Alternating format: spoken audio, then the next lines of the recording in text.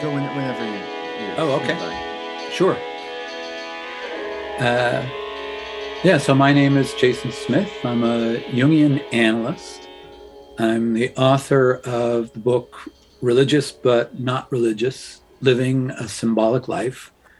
I host a podcast called Digital Jung, which is kind of a companion podcast for the book, in which I talk about the idea of living a symbolic life in a technological age.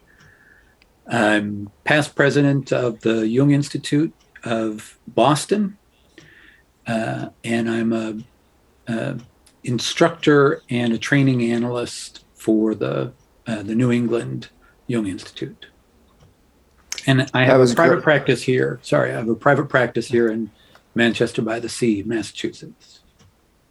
And I just want to say I'm a really big fan of Digital Young. Thank you. When I first started exploring Young, it was it has been a great resource for kind of demonstrating the day-to-day relevance of Jungian thought, and just the role of the numinous and the symbolic Mhm. in contemporary life. I also want to comment, it is one of the most pleasant to the ears podcasts I've come across. It's uniquely non-abrasive and just kind of meditative. Oh, that's great. Yeah, thank you. So we agreed to talk about your concept of religious but not religious. Right. And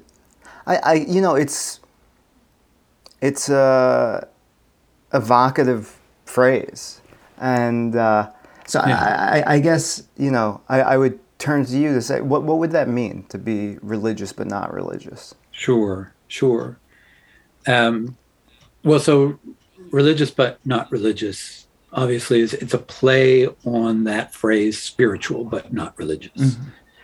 And one of the things that I find is that, the public discourse about religion uh, is pretty simplistic and not very helpful, right? It tends to be um, approached in terms of oppositions, right? Science versus religion, or being spiritual but not religious. Um, and the idea of being religious but not religious is to not throw the baby out with the bathwater, essentially, right? That human beings have been engaged in religion and religious practices for hundreds of thousands of years. And from a Jungian perspective, uh, it points to what he calls a religious function of the psyche. The psyche, our human nature, there's something that naturally tends towards that production of religious symbols, engagement with religious symbols. And so, uh, well, kind of holding that skepticism and the challenges that modern life kind of present to the religious dimension of things. Right? We live in a world where uh, we cannot be isolated from the fact that uh, there are innumerable religious expressions, right? That we're aware of all the different uh, ways of engaging the religious dimension. Um, we're not enclosed in a sort of self-enclosed faith bubble. The diversity and the sort of the global awareness makes it impossible to be narrow in our understanding of what religion is. And so holding the sort of the challenges that come with that, and the recognition that we can't be too concrete or literal. So we have to be kind of not religious. At the same time, holding the fact that the religious function is essential to human health and happiness. And so, without getting literal or without kind of getting too exclusive in our view of religion, we need to hold this kind of both and position as opposed to an either or, that science and religion, for instance, are not natural enemies. They're not opposed to each other. The spiritual is not opposed to a more institutional religion, and that the institutions, even though there are difficulties, hold vast stores of knowledge and wisdom that we need, frankly. And so holding that kind of whole vision, the both and of recognizing the importance, but also recognizing that we live in a different age and we have to have a different kind of relationship to religion than maybe we might have had in the past. So you're describing the condition of modernity where it is hard, even if it's desirable for many people, to believe in the underlying cosmology of older spiritual traditions. Yet that need to, well, not even need, but tendency for the psyche to organize itself in a religious way persists. So you're describing a way of, it sounds like holding the belief aspect of it a little lightly so as to continue engaging in the parts of it that help us organize ourselves and our interaction with the world. A question I tend to ask is, what would that look like? But for this, I'm less interested, at least right now, in what it would look like, but what would it internally be like to engage in, let's say, ritual, something that connects us to, would ideally connect us to this feeling of the numinous, of the transcendent, while, potentially having the nagging thought in your head of, this isn't real, this is right. Yeah. Yeah. That's a great question. Because the idea of ritual kind of points right into the challenge of it.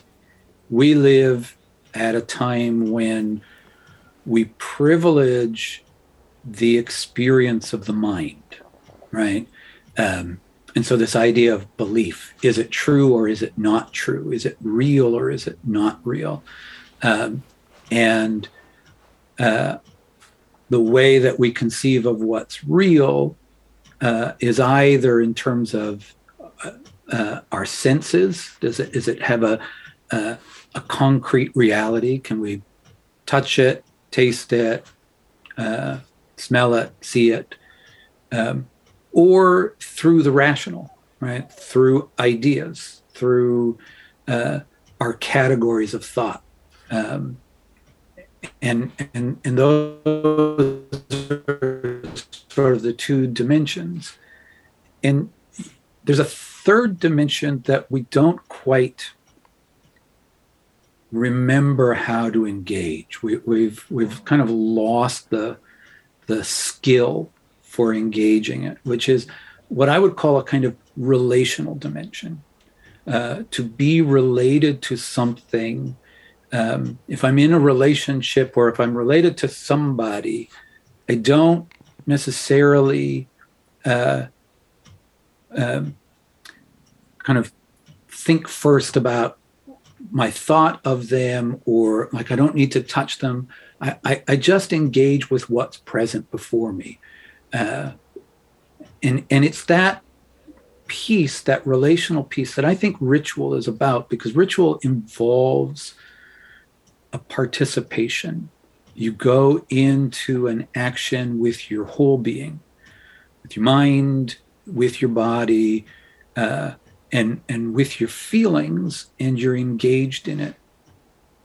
And Karen Armstrong, who's written a lot about religion, talks about how the way that it works, the way that the religious kind of dimension works, is that it's different than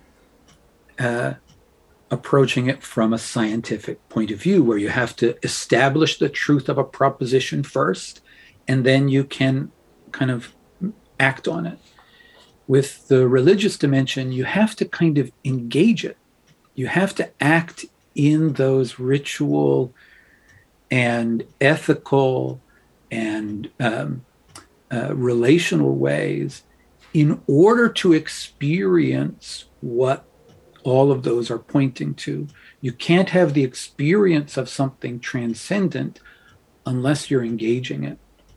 And so there's a kind of play involved in this, a kind of willing suspension of disbelief, and a kind of acting as if, in order to make contact with realities that essentially can't be contacted in any other way. Mm-hmm. And so that's partly where the idea of faith comes in. It takes a certain faith that if I act in this way, I might have an experience, and then I can start to think about my experience.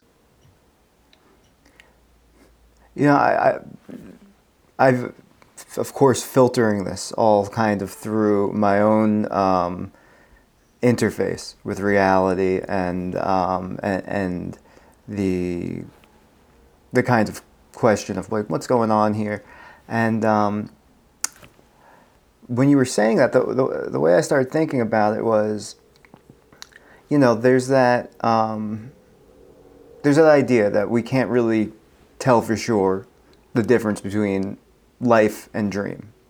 Because when you talk to someone in a dream, you're not questioning if it's a dream, you're just talking to someone.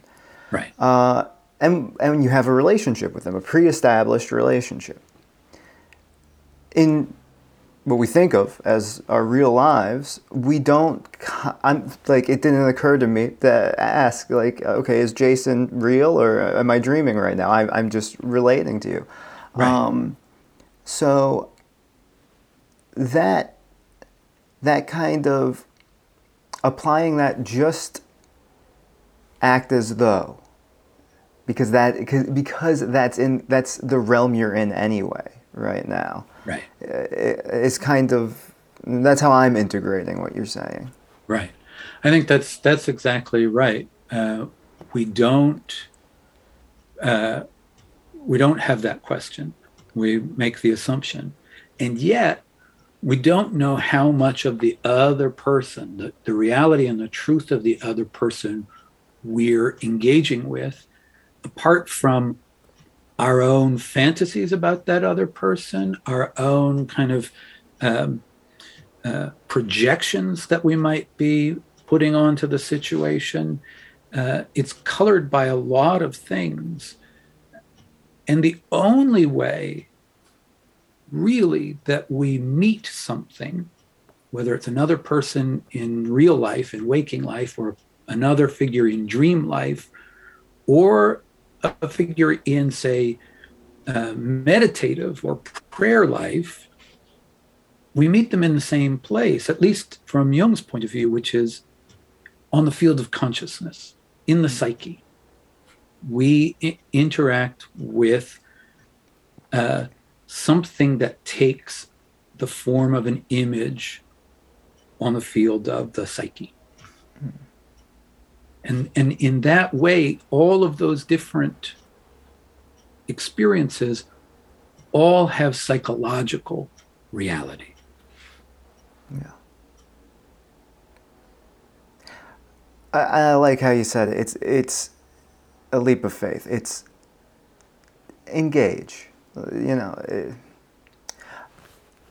what comes to mind is, you know, even though it's an increasingly secular society, It's also the majority of Americans are from Christian backgrounds, and if not that, usually some Abrahamic background. Where there is a prohibition against engaging with spirituality outside of the boundaries of the faith. So, for instance, a Catholic is probably not going to, I'm saying probably, but there's people do all sorts of things. But Sure. Many Catholics might not attend a seance or something that might be considered the occult, something like Sure. that. But I think that for a lot of people, there's a double bind where they no longer believe in the tradition they were brought up in. They don't get the positive aspects of it. The belief in an afterlife, so the comfort around death, the belief in salvation, things like that. But the fear, the prohibition remains. And I would imagine that creates an unfortunate place where there's another barrier to that religious but not religious way of life. Sure. I think that's probably very true. And we can add to that people who have been wounded in some way or traumatized by their religious experience to enter willingly into any kind of symbolic tradition becomes fraught with a lot of difficulties, and kind of crossing that barrier becomes very hard to do. And so it's not just a simple move for a lot of people. I mean, there are many people who do not grow up in a strong tradition. We see that there's a kind of increase in what are known as the nones, Nones, who have no religious affiliation. And on some level, they're in a better position to be able to engage because they don't come with kind of those sort of prohibitions in place. Yeah. On the other hand, the problem that they have is they don't have a lot of the language and they don't have a lot of the imagery and the symbolism and an experience of engaging with it. And so it feels artificial in some way. And so there certainly are a lot of barriers around that. The problem of being outside of a system or some way of engaging the transcendent, however that manifests, without some kind of symbolic relationship, is that those energies and those dynamics persist, but without some kind of container. It's our own psyches, our own nervous systems, our own bodies that become the containers. And there are experiences that are shattering if there's not a way of being able to think and feel about them. They can just become a kind of trauma in and of themselves. So the challenges and the dangers around it there's plenty of them. So it's very difficult to kind of take up the kind of religious but not religious approach. What would be, before I ask, I'll I'll give you a heads up that where I'm going is kind of the benefits of the religious but not religious approach. But before I ask that, I think probably, and this might end up answering that, is what would it mean to live a full, and you kind of hinted at that, that traumatizing experience, but to live a fully non-religious life. And I mean non-religious and also not religious. Right, right. No engagement with the symbolic, I suppose. Yes. As long as it works, it's fine.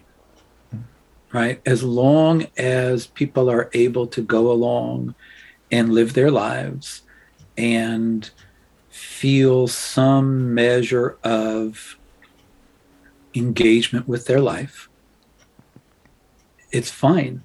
Nothing is missed. Nothing is wanted.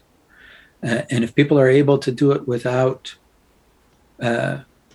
engaging in any kind of spiritual or symbolic or religious tradition, that's great. And for many people, to a certain extent, we all live within some kind of myth, right? Some kind of story. Our myth involves a kind of the everyday experience of going to work and having a family, perhaps, relationship, home, being part of the collective in some way. And as long as that functions for people, there isn't really an issue. The problem happens is when it stops functioning, right? When you start to ask the question, why? Why is this happening? Or why should I do this? Or what's the point of all of this? And the moment you start asking that question, then you've entered into this place of the religious dimension. And for Jung, the idea, he talks about how we've lost what he calls the symbolic life. We don't have it. And without that, without some sense of our participation in a story that's larger than ourselves, some experience that's larger, then life is just getting and spending. Life is just, he calls it banal, the grinding mill. And there's this longing for a certain kind of transcendence beyond our merely personal lives. And those become acute during times of suffering, loss, illness, death, trauma, where we start to go, okay, I need a bigger meaning here. I need something that will sustain me because I can't just do it myself. So to live without it means that you are the carrier of like your own motivation, your own meaning and purpose. And that functions as long as it functions. And then when it stops, we need something else. Yeah.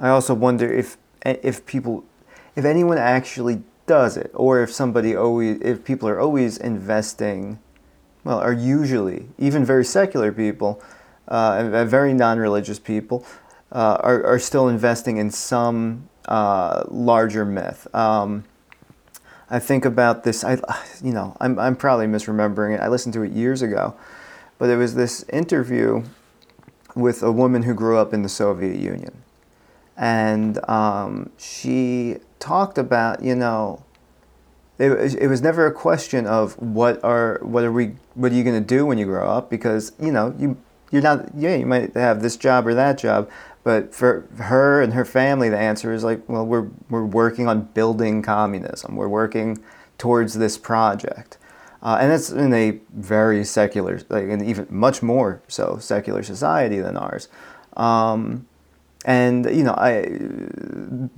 that's very explicit because there's an end goal, but in our country, in Western countries in general, that might be a little bit less etched out, like what are things moving towards, but people, I imagine fully, people who have no investment in any kind of spiritual symbolism often are still building some idea of what the collective is moving towards, whether it be some kind of humanism or what have you.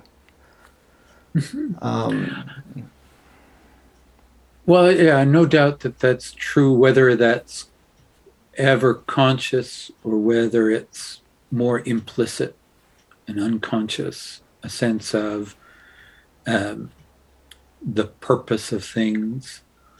And it may be that what sustains them is the community around them, the sort of the collective world in which they're embedded, the family ethos. But you're right, humanism, the fight for social justice becomes a means by which purpose and meaning are engaged. And then also, when that dimension of experience doesn't have sort of traditional outlets, it can often take other outlets. So there's a study that showed that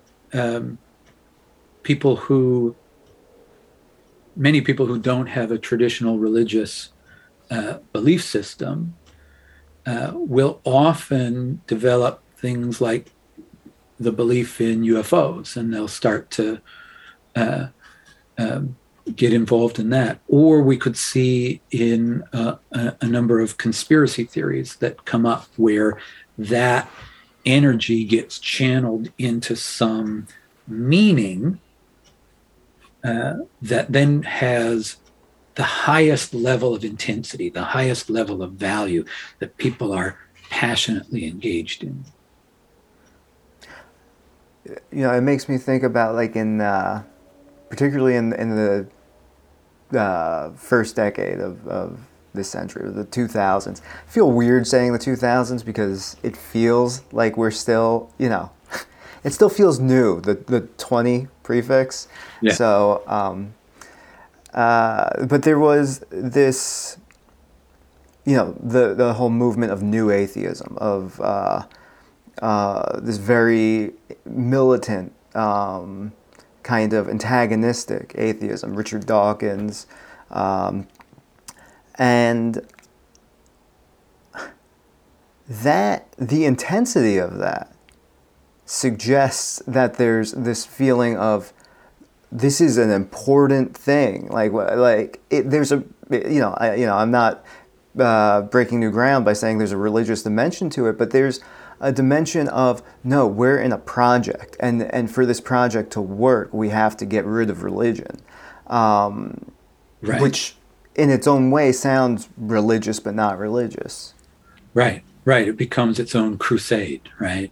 Yeah. And the passion with which it's invested, and even when we start to use phrases like "I believe in science," right? We talk about belief, which is this word that belongs in the kind of religious and spiritual traditions in terms of science, which isn't a field of belief. It's a field of experiment and knowledge. And so, there's this way in which it keeps leaking out, right? You can't really repress it. As Freud said, the repressed will return, and it will return in some other form or a distorted form. And I think we see that all over.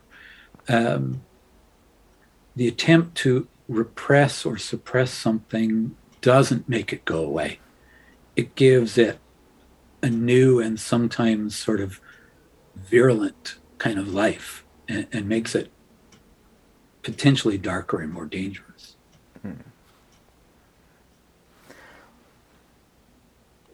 And is that when, you know, you said when it doesn't work, when not being religious but not religious doesn't work, when not engaging with the symbolic in that way, is that when it doesn't work, when that organizing, that part of our mind, of our engagement with the world that organizes in that way, starts trying to interface with other ideas or aspects of the world in kind of maladaptive ways. Am I connecting the dots right? Yeah, I mean, I think that is one of the ways when it doesn't work, right? Where we have this sort of leaking out, as I said, and it comes in, the religious dimension comes in a in an unconscious and in a distorted form. That's in the case, I think, in those situations where it's this kind of fight against something, or this sort of this passionate attempt to eliminate something. For others who just, it doesn't even register, right? It doesn't even register to think about the religious dimension. It's not an issue. When the not working in that case is that loss of a sense of coherence to life. Like, it just does, things don't make sense. I don't know the point of kind of going on. Why is this happening to me? That's the other side where suffering intervenes.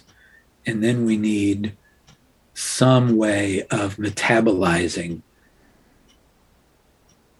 the dark realities of life, suffering, illness, death, those kinds of things.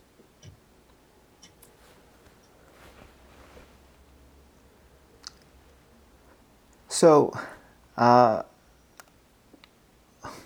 way you said it, like what that kind of, what is this? What's going on? I mean, there is the wonder of life is like one way, like really, what is this? Like, it's, you just blink into existence and there's no context for it. It's, you're not given any primer. You at first you kind of accept it as, you know, because you're coming online mentally and you're like, right, okay, I got a hand person, and then I think later in life it can be like, what is this, like, right, why am I something instead of nothing? Why is it this in particular? And engaging in some kind of tradition can be a way of grounding, of giving context to, yeah. Yeah, it absolutely can. I think it's important, maybe at this point, to kind of bring in a couple of distinctions too. One is a distinction that Jung makes between what he calls religion and what he calls a creed. And he sees these two things as very different, right? Religion is, for Jung, something closer to what we tend to call spirituality now. right? But he prefers the word religion for it because he's got a number of sort of etymological reasons to prefer that word religion. And creed is the system of belief, right? The particular faith tradition. And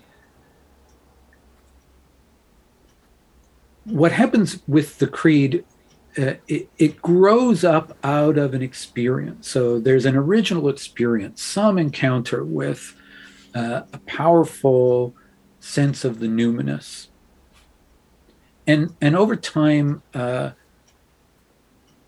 process of reflecting on that, groups of people reflecting on it, groups of people engaged in sort of ritual remembrances to try to keep in touch with that, a religion develops, a tradition develops, which is the creed. And the creed serves to provide a connection back to the original experience until it starts to harden and get rigid and become sort of no longer transparent to transcendence.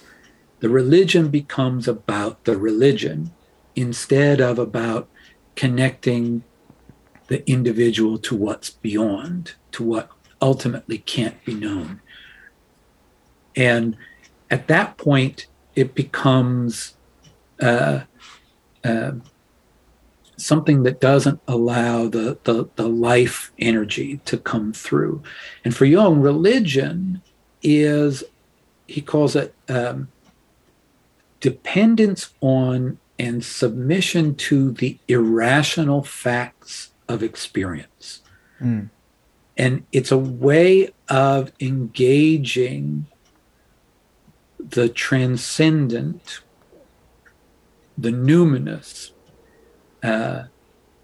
and allowing oneself to be affected by it. And so for Jung, it's important to distinguish between a religious attitude and a religious belief. Religion as a thing, the thingness of it, and religion as a kind of attitude or a movement of some kind, an experience of some kind. As long as the tradition and the creed allows for an authentic engagement with mystery, as long as it remains more of a question than an answer, it can function. I try to think of the work of religion, or even the idea of God, as questions that we address to the universe. The answers are always going to be inadequate. The answers are not going to encompass things. We need a means of relationship. And that's the important distinction. Can we be related to the infinite, or are we just related to a point of dogma? That's very different. So somebody who wants that relationship to the numinous, the transcendent, but so I see, because I would imagine that there's this experience of attempts to engage in it. People during crises sometimes kind of go religion shopping. Right. Attend a couple different houses of worship. And I don't think that usually when people do that, they find a religion that they stick with. Because I think often there's this experience of you're stepping into a pre-existing tradition that you don't really have much context for, and there's no point of connection. And because there's no point of connection to the dogma, you certainly can't get whatever spark of the transcendent still remains in it. Right. How does one approach that then? How does one try to get that into their lives? Yeah, that's the key question. I think that people who have had an earlier religious experience, someone who was raised Catholic, who leaves, and then has one of those life crises, may return and find now they can engage it in a different way. They've got the background, they've got the language, they've got some of the understanding, and that can often be successful. But if we don't have that sense, and it feels artificial, right? You can't just prescribe religion. Okay, I would choose for you Buddhism. Go do that. If that's not something that's coming up out of the individual themselves, it's not likely to necessarily take root, right? What we need are ways of experiencing the numinous. We need to have an experience of the reality of the numinous and to feel the experiential truth of something. And the answer in Jungian psychology is to do your own psychological inner work, which is not just about managing your mental health symptoms, right? That's obviously a piece of it, but it's about becoming familiar with the activity of your own psyche. How does your psyche work? What do you meet in your dreams? What do you meet in your daily fantasies? What are your projections? When you start to have a deep experience of your own being, and you encounter aspects of your own being that are outside of your control, your willing, right? We have experiences, we have emotions, reactions to things that we don't necessarily choose. And it's in coming into relationship with those things, that's partly where those powers that exist, those kind of transcendent powers, tend to reside first and foremost. Before we encounter the symbolic nature of something, we probably first encounter the symptomatic nature of something. And so getting a deeper understanding of our symptoms and trying to find a way to link that to some archetypal truth, some underlying universal human truths, helps us connect our personal story to a larger story. And then we start to get a sense of being involved in something that's more than us, that's larger than us. Often out of that, certain images, certain kinds of symbolic experiences tend to maybe assert themselves more than others. Either picking up on an old tradition, it might draw from one's kind of latent, but mostly unconscious Christian background. It might reach out to a other symbols from other traditions, or it might be something else entirely. But for Jung, connecting those with their larger archetypal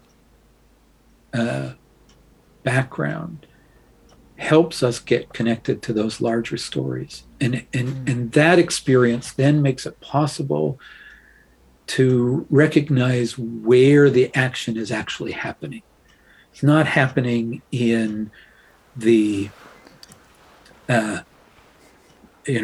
recitation of a particular prayer. It's happening in the experience. That recitation might become a tool or a means through which you can access it, but it's not ever the thing itself. For Jung, that engagement with the internal world and the, what you might encounter there, if I understand correctly, was mostly accomplished, well, not mostly, but in a large part accomplished through that method of active imagination, of right. Looking inward, kind of engaging with these, psychic entities, and having that inform his life and the way he lived. Right.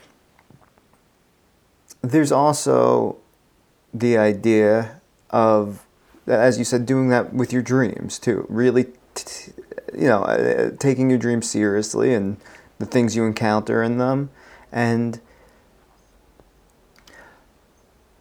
in what ways should these encounters with themes, images, personifications in our psychic life, in what ways should we engage with them? How should they inform our life? I mean, you mentioned connecting them to larger archetypes. What does that mean, and what would that mean for an individual? Yeah. So one of the things that Jung writes about is how mythological language, talking about gods and spirits and things like that, has an advantage over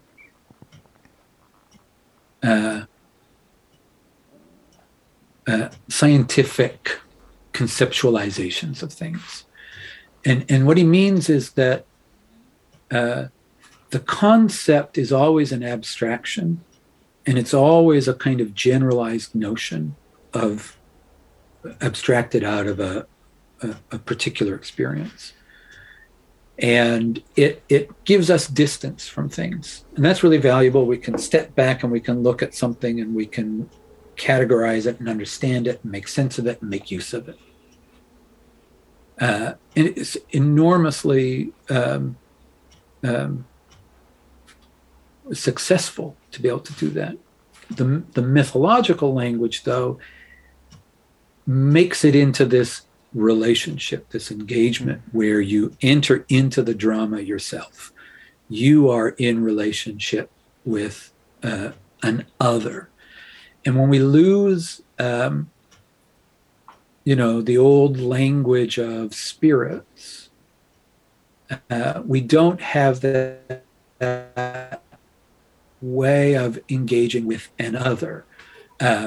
We get caught up in our own experiences, right? Our own emotions and things like that, which we identify with. And so one way to sort of understand this is when we have an experience, an emotional experience, like anger, we tend to say, naturally enough, I am angry, right? And in that way, we identify with it. We are it. I am angry. I am the anger that's here. I am the same as the anger. Jung's move with active imagination and with dream work is to do something like shift it so that we're saying, okay, anger is present here. Anger is happening to me, or anger is confronting me in some way. And we're now sort of trying to differentiate from it, right? And we're now trying to say, okay, what is anger doing here? What does anger want? What's its goal here? Is that a functional goal? Is there another way to meet it? Is there something that I'm not embodying that makes anger so prevalent here? Or, is there a way in which I'm not adequately holding a kind of place of self-assertion so that things become distorted and become angry and that? And so by trying to engage it as an other, we can start to transform it. So that's the underlying idea. That question of connecting it to the archetype is to start to recognize that anger or something like that is not just my problem. It's not just, I have an anger issue. It's to recognize that anger is a fundamental experience of human existence. And it's been personified in different forms. The Greeks had the god Ares, for instance, the god of war, or they had Zeus, who would get angry and hurl his thunderbolts, those kinds of things, or Hera, who would get jealous and cause disruption. They are archetypal realities. They are human invariants, right? Experiences from time immemorial that all humans engage. And so if we're able to start to free ourselves from I'm so it's my problem. I'm so kind of lost in anger, and I've got to figure out my anger problem, and I've got to get rid of this in my life. We take it as a personal responsibility, and we try to get rid of something that cannot be got rid of. Ultimately, it's bound to fail on some level. But if we start to go, okay, this is an archetypal reality. In what way is this playing out in my life, and what kind of aspect of human life am I encountering here?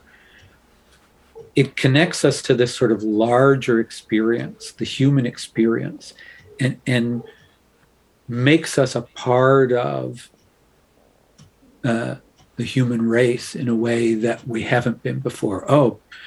There is a need for a little bit of warlike energy, or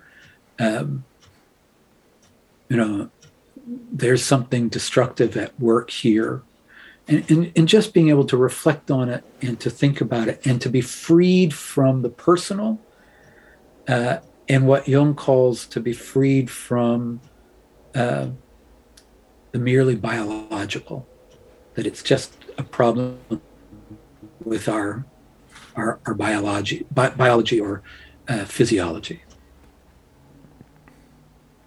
So, if we were to take anger, and okay, I have anger as this problem in my life, I'm going to look at it as its own entity.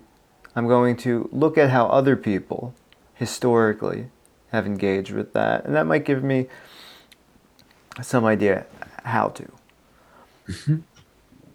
There is a question that who is the me in that relationship? we're not going, if we're not going to identify with all of these parts of ourselves, where are we centered? Yeah. Yeah. And that's a great question, because that's the core of Jungian psychology right there, essentially. The center of our consciousness, according to Jung, is the ego, which originally, when Freud came up with the concept of the ego, he called it the I, the ich. It's the I sense. So our ego is that thing that we call I. And through that I, or that me, we can direct life energies to certain tasks. For Jung, what is ultimately needed is a shift from ego to self. And self in the Jungian tradition is often capitalized. So the idea of the self is different from what we normally talk about is in terms of myself, or something like that. The self for Jung is the totality of the psyche, the totality of consciousness and unconsciousness, all that we know about ourselves and all that we don't know about ourselves or don't yet know about ourselves. And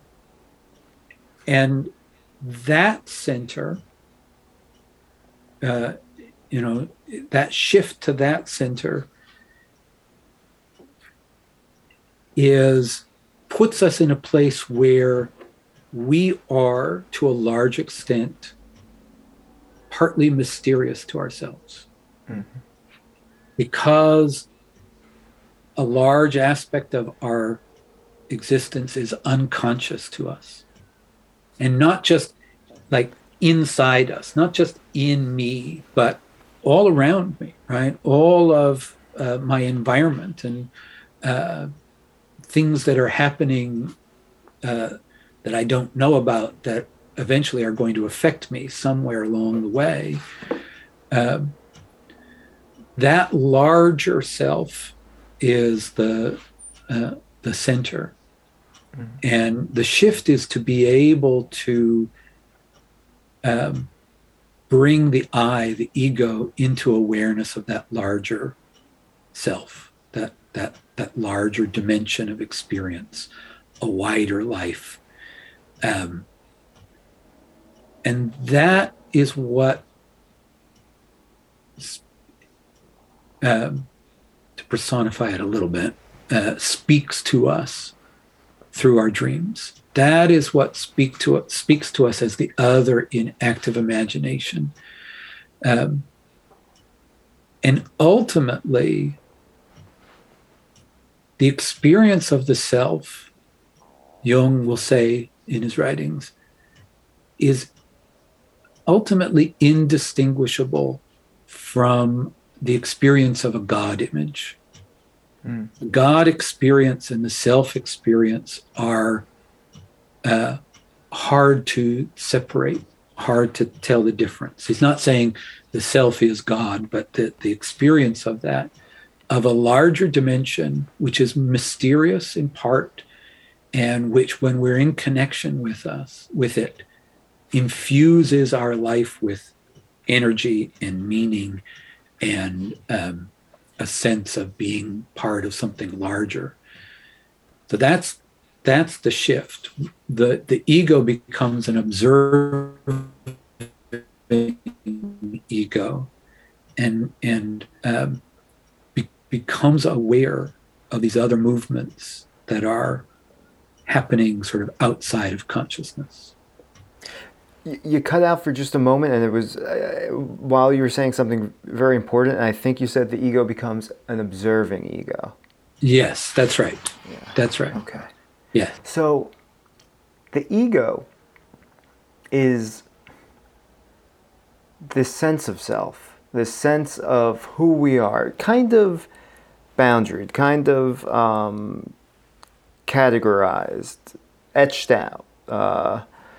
Not consciously, but curated in a way.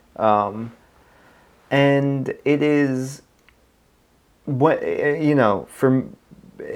for most of life, it is partially etched out of denial of everything that is around it and mysterious and wants to be disavowed within psychic life. And ultimately, it sounds like you want to replace that denial with a curiosity and with perhaps a reverence for, Yes.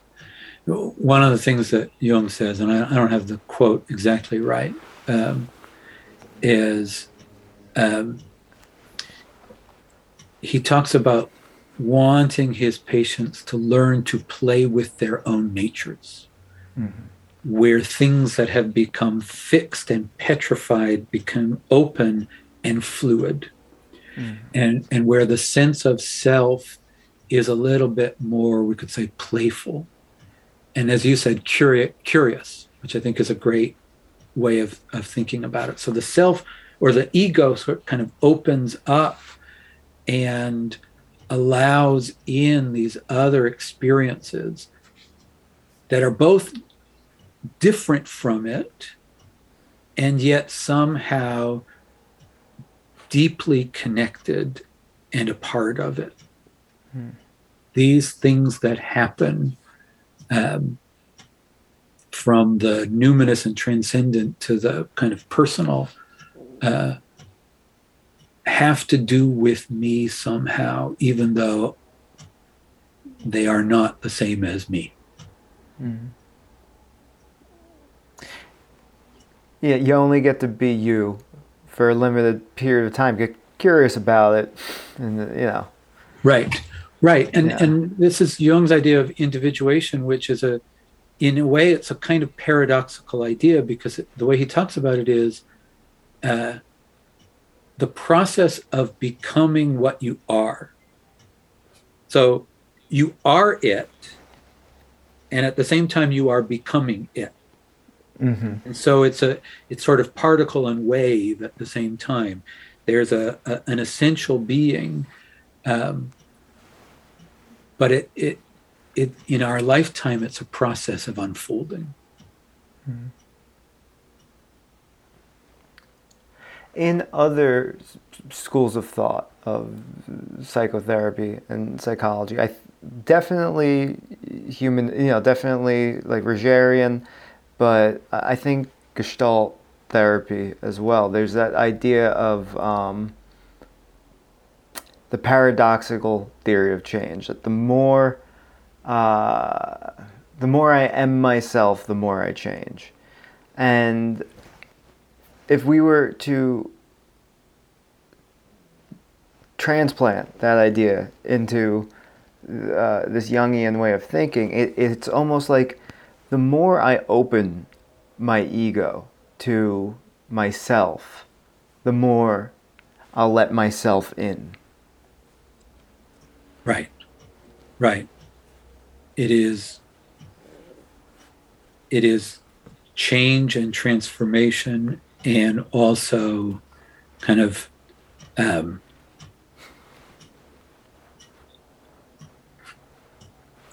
deeper sense of being what one is and has been. It's both sort of stability over time, but growth and development.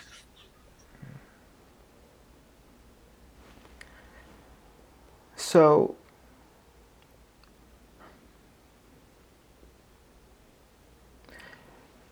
somebody is, either they're engaged in active imagination or meditation, or in their dreams,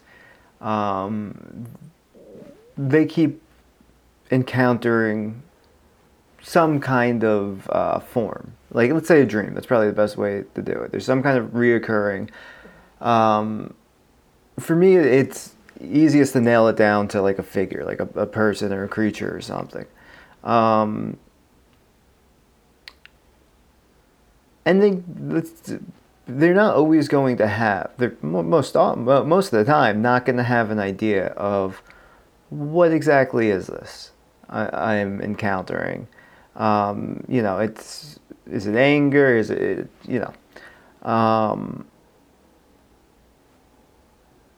how could they get curious and playful with that psychic structure?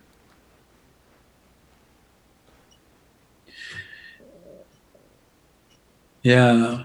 What are some of the ways in? The first thing is to, to start with that place of curiosity, to not get sort of caught up or locked in an idea of like, what does this mean? Mm-hmm. As much as what's the experience here? What am I experiencing? And it goes back to what I think you were saying earlier. That experience of the dream, when we have it, when we're in a dream, we're also not asking, is this person in front of me real? Is this setting real?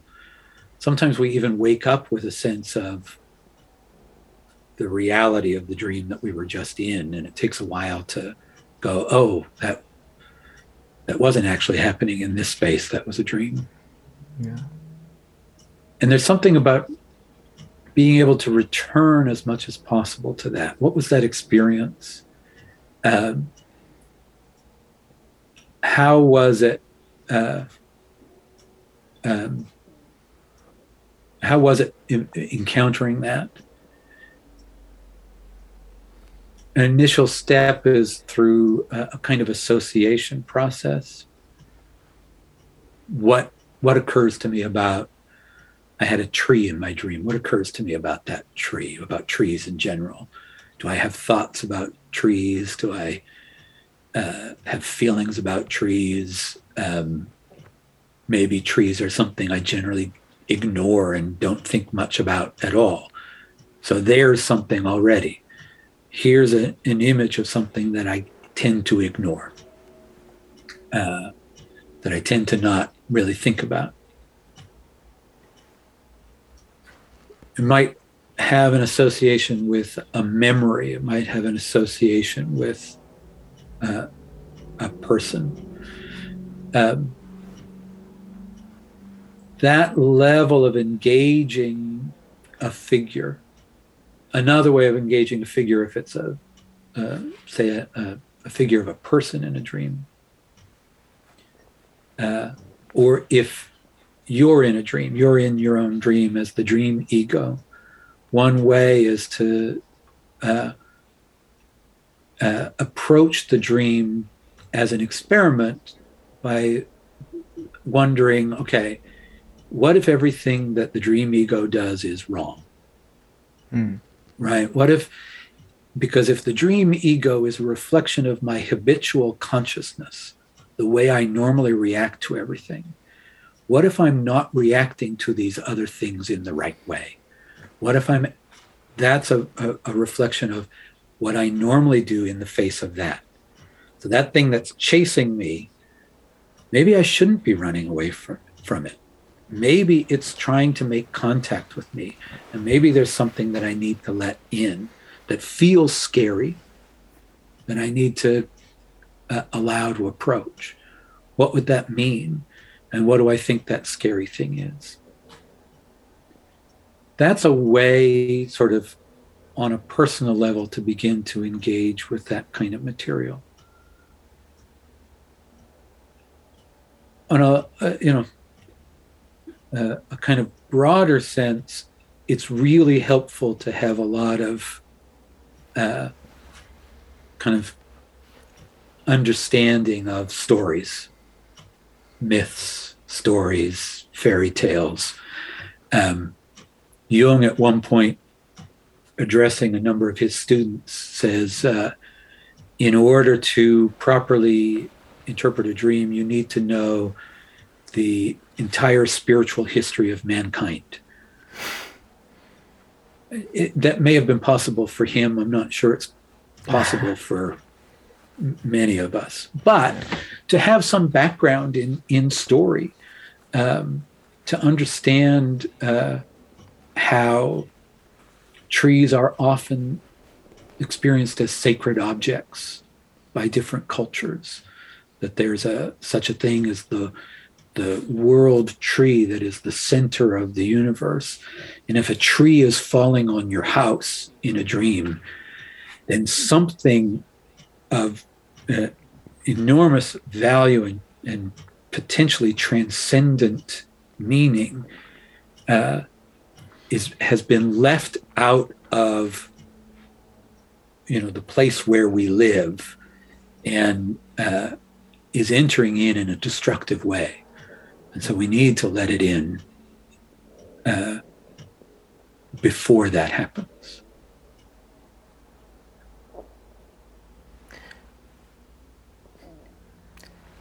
It's a big task to, if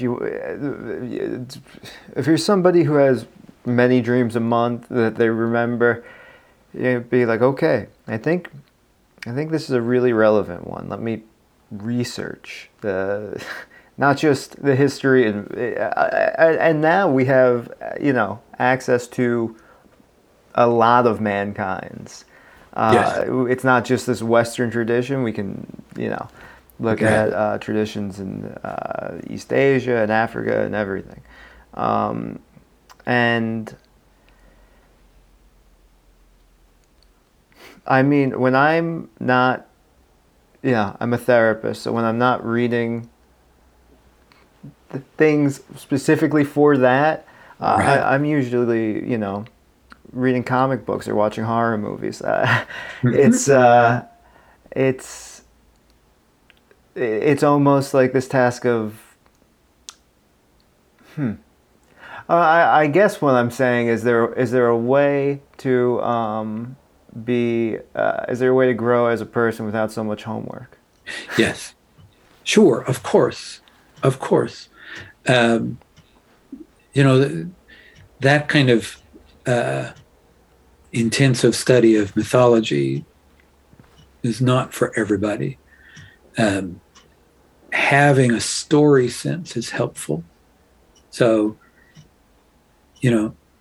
you're watching horror movies, for instance. There's a lot that happens, and there's a lot that just kind of having those stories allows for that kind of reflection. Horror movies, comic books are deeply archetypal in their way.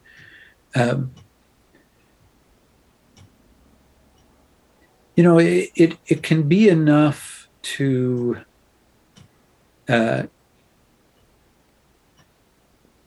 bring a certain curiosity and another way of engaging it without having to have all of that background, that sort of to amplify a symbol and all of that, which obviously is not for everyone.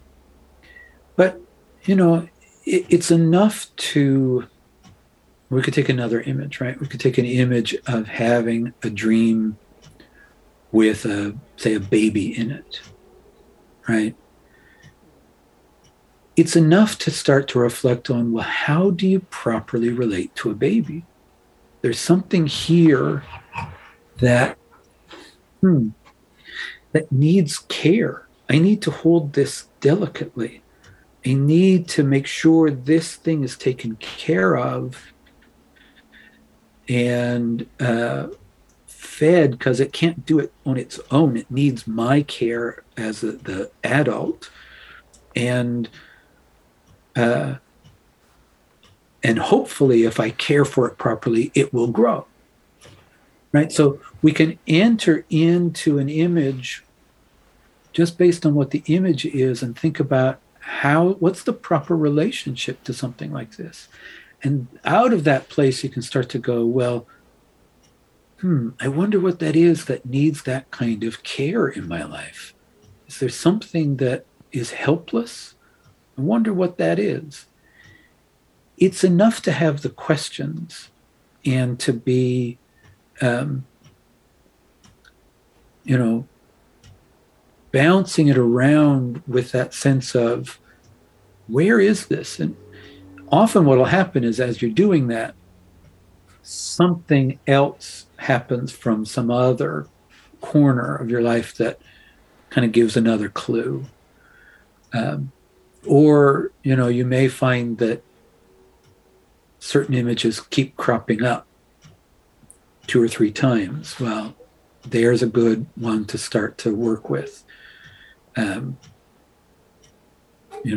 one's standing out and trying to get attention, that kind of thing.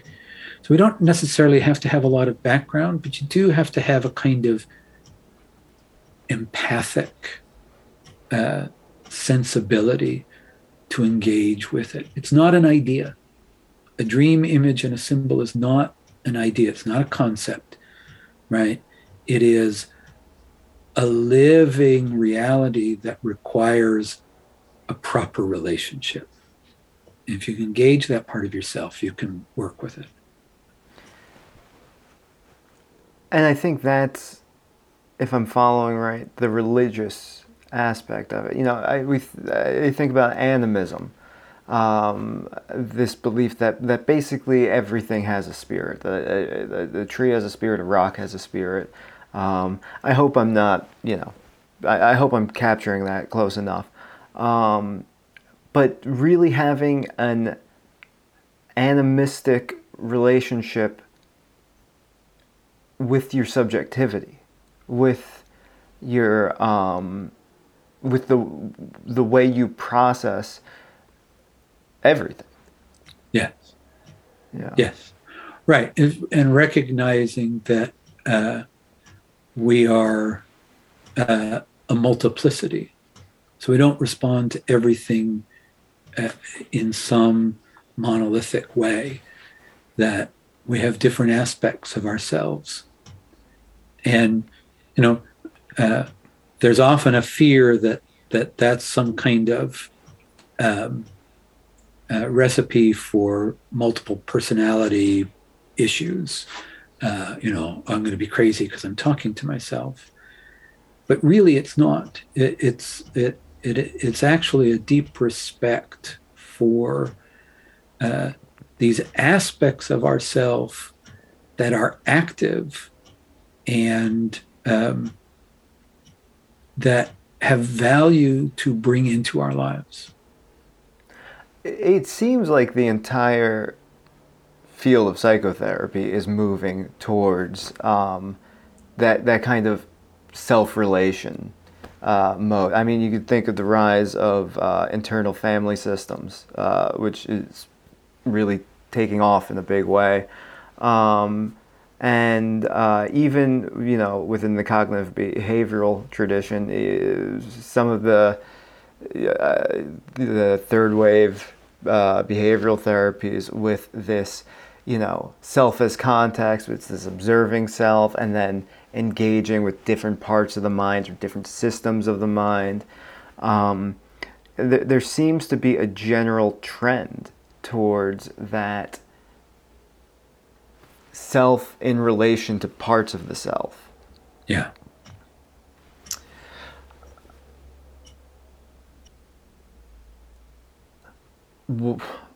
Why? What? That is a kind of a big question, an unfair question. Why do you think that is, or why do you think that hasn't been a bigger part of working with people and working with people's minds? For a lot of the 20th century, especially with the kind of, I don't want to say suppression, but a lot of the, here in America, an attack on depth psychology. Does that seem like a fair question? Well, yeah. I mean, why is it moving in that direction? And why has it taken so long?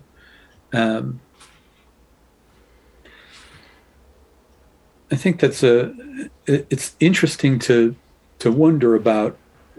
I think in large part, so much of psychotherapy, it's so much is rooted in where Freud started, and Freud's move was to make things conscious. Where id was, there shall the ego be. So it was a kind of bringing into consciousness and kind of not engaging with things that felt verging on the occult at the time. And it grows out of the sort of scientific sensibility of the era that's moving towards the emphasis of the rationalistic and the sort of the will-driven aspect of things. And it's a tendency that Jung talked about a lot, which is the tendency to equate our psychology, our psyche, with consciousness, the conscious part, and the difficulty of recognizing this creative unconscious, not the unconscious of just sort of repressed material or a kind of chaos of appetites, but a creative unconscious of a kind of unfolding. And for Jung, the idea that consciousness grows out of the unconscious, that the full potential of our psychological life starts in that unconscious state. I think one of the things that we're starting to discover through various means is that idea of a kind of unconscious matrix is actually so. Mm-hmm. A lot of the neurosciences are confirming that a large portion, up to 95% of our psychological activity is unconscious, and it moves in not random but specific ways that from a different point of view we would say are kind of archetypally oriented. It's not necessarily the language that the neurosciences use, but the findings are similar coming out of that. Jung's method was to make the exploration on his own psyche, and it involved dialoguing with these inner images, and at times really being challenged in terms of like holding a kind of sense of himself together. So it's a difficult work, and it can be a dangerous work if you go to, some of the levels that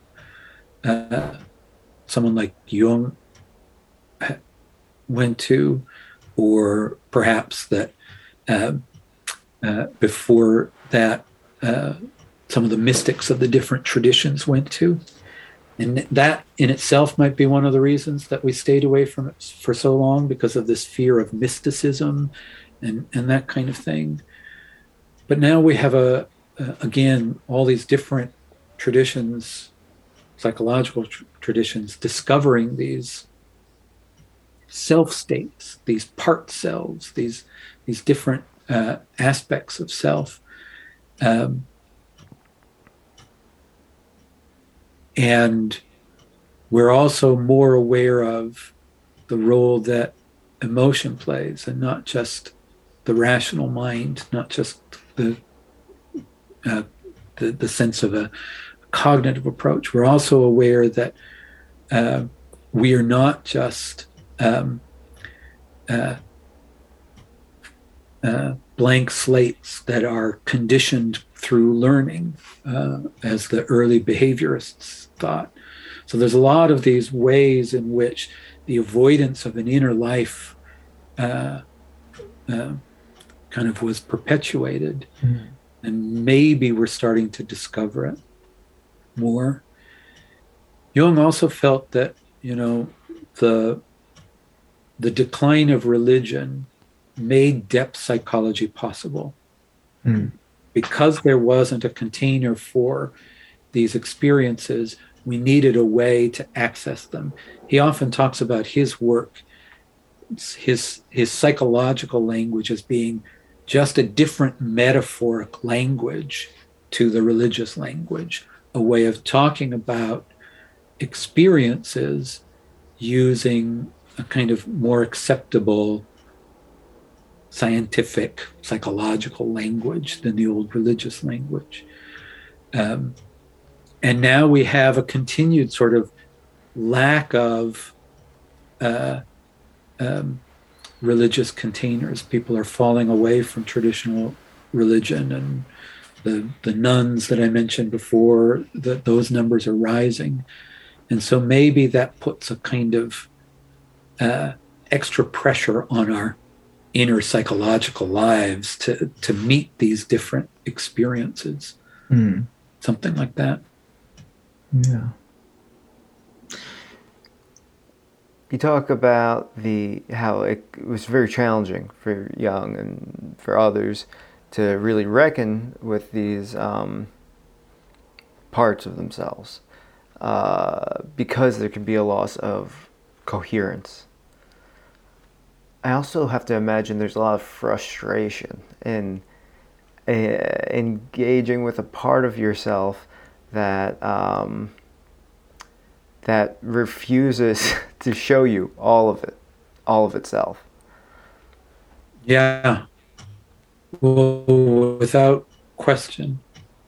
Yeah, it is frustrating, and it's humbling. Mm-hmm. And this is a piece of the work too. The move from ego to self, or from self to God, is a self-emptying move. It's a humbling move that recognizes that our minds don't dominate life. Mm-hmm. That life is bigger and more comprehensive and more powerful than we are. And that there are things that we are subject to that we won't necessarily understand. And so some aspects of our experience don't reveal themselves just because we want to know them. It's as if we haven't earned that right. Just in the same way that other people don't want us to know everything about them, right? They don't want to have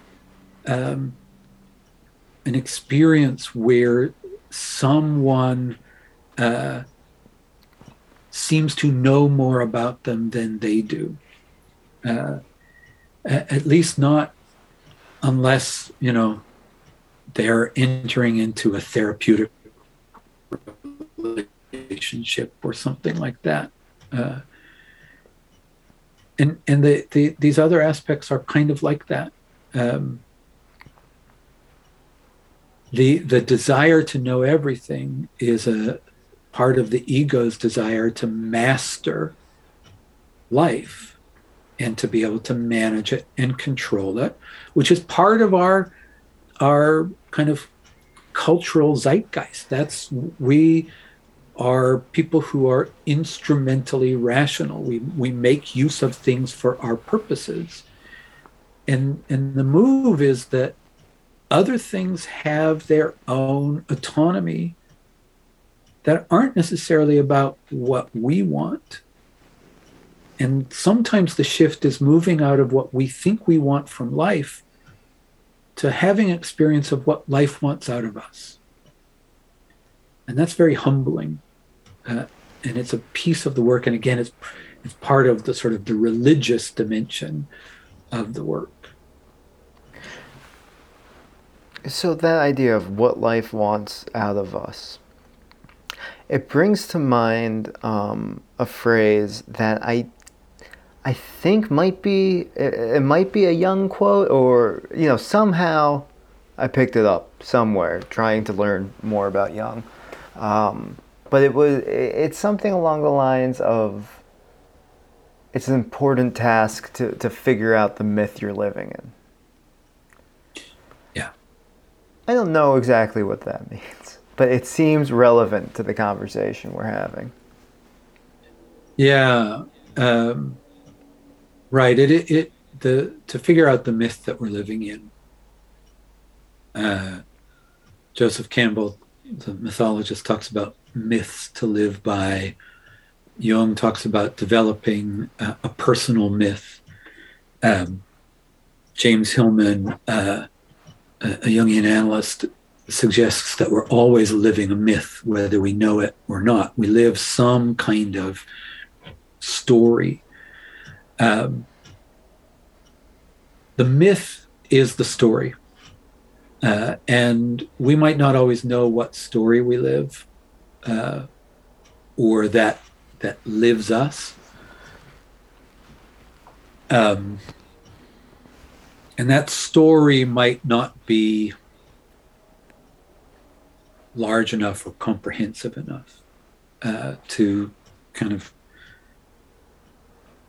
contain the fullness of what is possible, all of our potential. So, one story might be someone who has a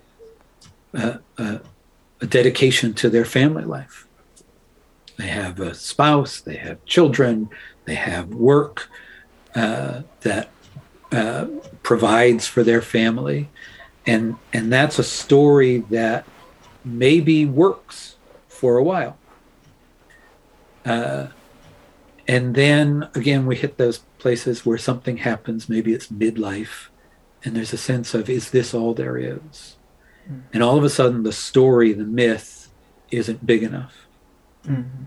And if we don't recognize that we need to discover a kind of larger dimension to the myth, we might, we might act out of that place in less than functional ways, right?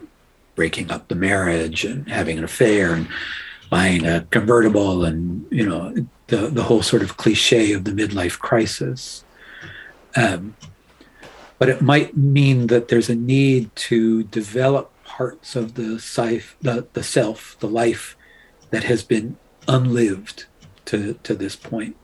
A creative self, a religious dimension, some personal philosophy that can make sense of life and death, those sorts of things. So the story can be anything. The myth, the mythos can be anything. It can be a philosophy. It can be a religious sense. It can be a creative engagement with life. We can individuate in a number of ways, but it's about figuring out what our story is, and what in us is longing for some kind of expression.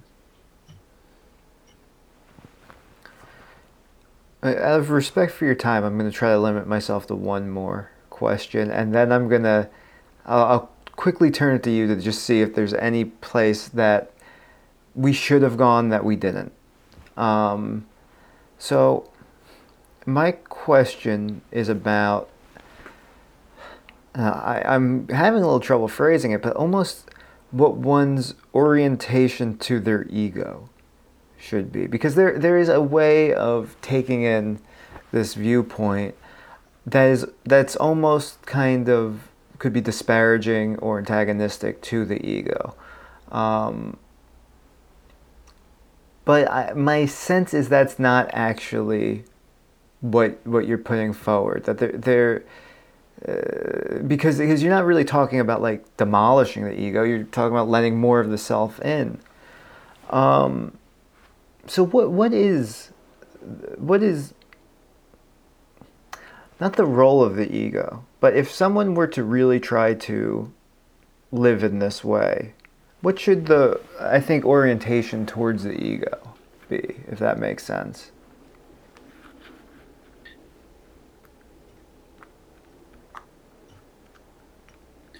Yeah, it does make sense. It's a complex question.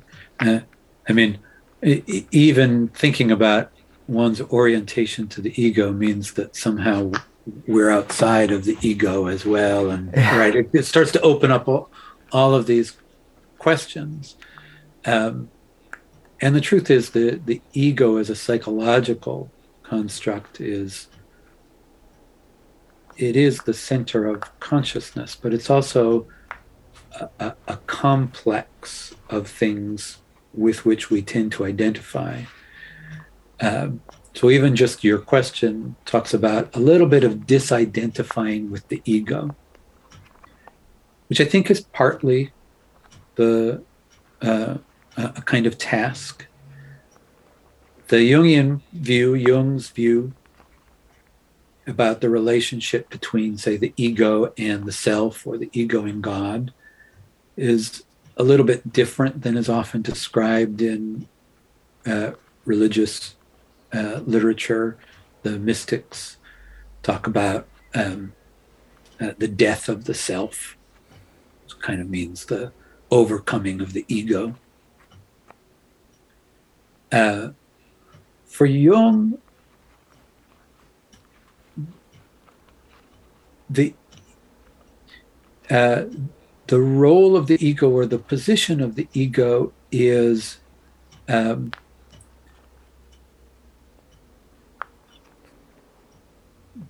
evolution ultimately in doing this work is that he says the ego, in a sense, recognizes that there is this larger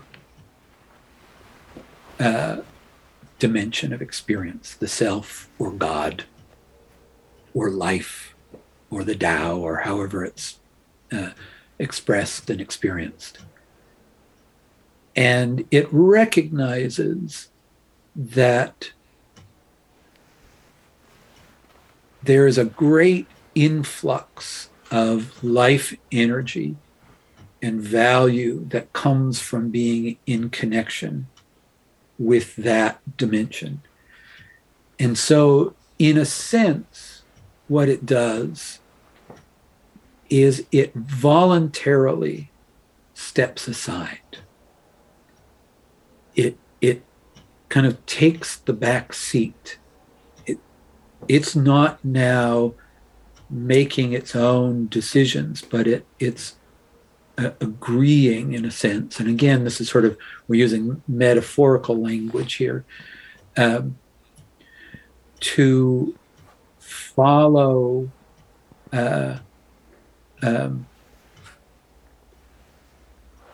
this sense of where the larger experience of life is coming from. So it's not about, things are no longer just about what I want, but it's a felt sense of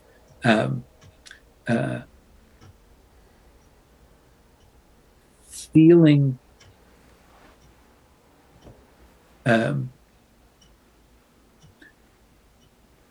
what has higher value, what has a higher demand on us,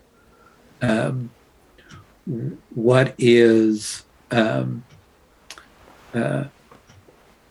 speaking to a higher purpose than maybe what we think we want. uh,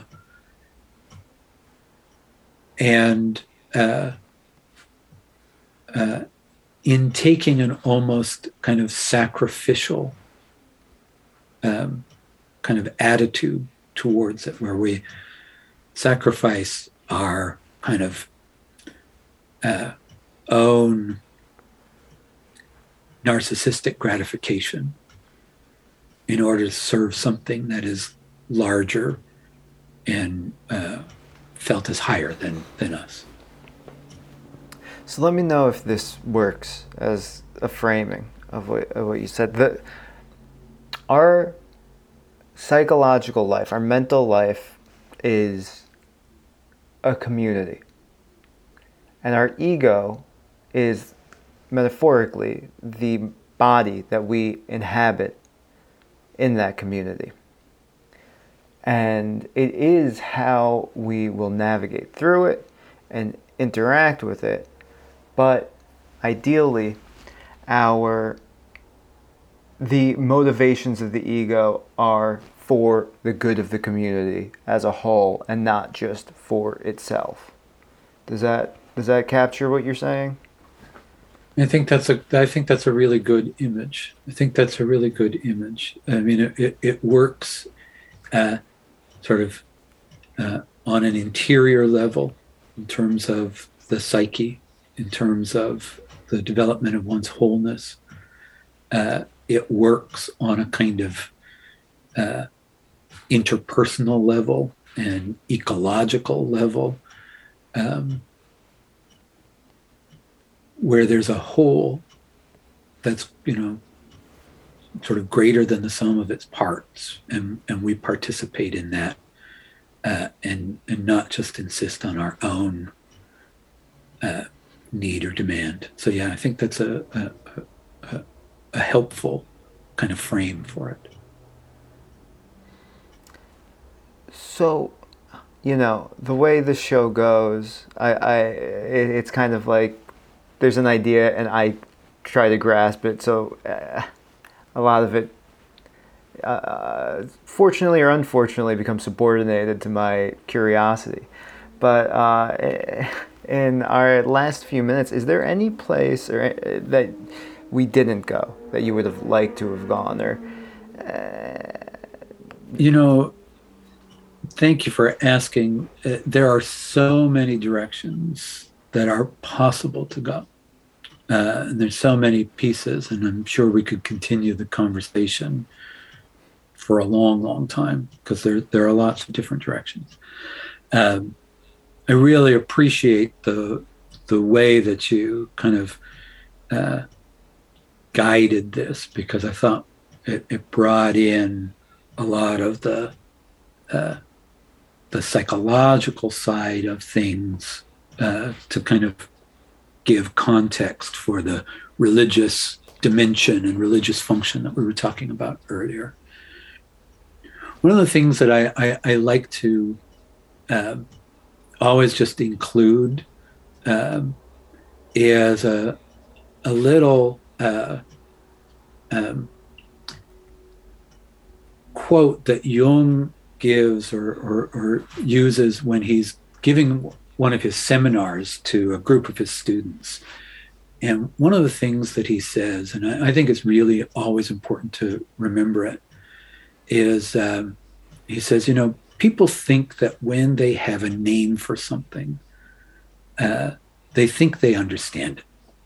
So if they have the name, a psychological name like ego or self, they think they've grasped something. And he says, it's important to always remember that psychology is simply a stammering stopgap measure in order to be able to talk about life at all. Mm.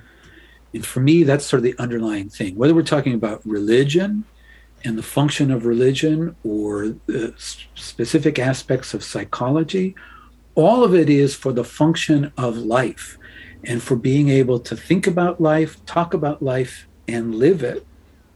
And if it's not about that, if it's about the defending the psychology or defending the religion, we've lost the point. Mm. And I think that's always really important to kind of hold on to in all that we do. I think that's a great place to cap it off.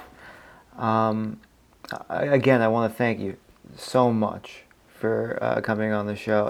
It's been a great conversation. Been fun. Thank you. Before we wrap up, can you just remind the audience of your podcast and your book and where they could find that? I'm going to link that, but it's good to say it a bunch of times too, I think. Yeah, absolutely. Thank you. Yeah, so the book is Religious but Not Religious, Living a Symbolic Life. It's published by Chiron Publications. They're a Jungian publisher. It's available on Amazon and all those places. And the podcast is Digital Jung. You can find it on iTunes. You can find it on Spotify, Google Podcasts, pretty much any platform. It's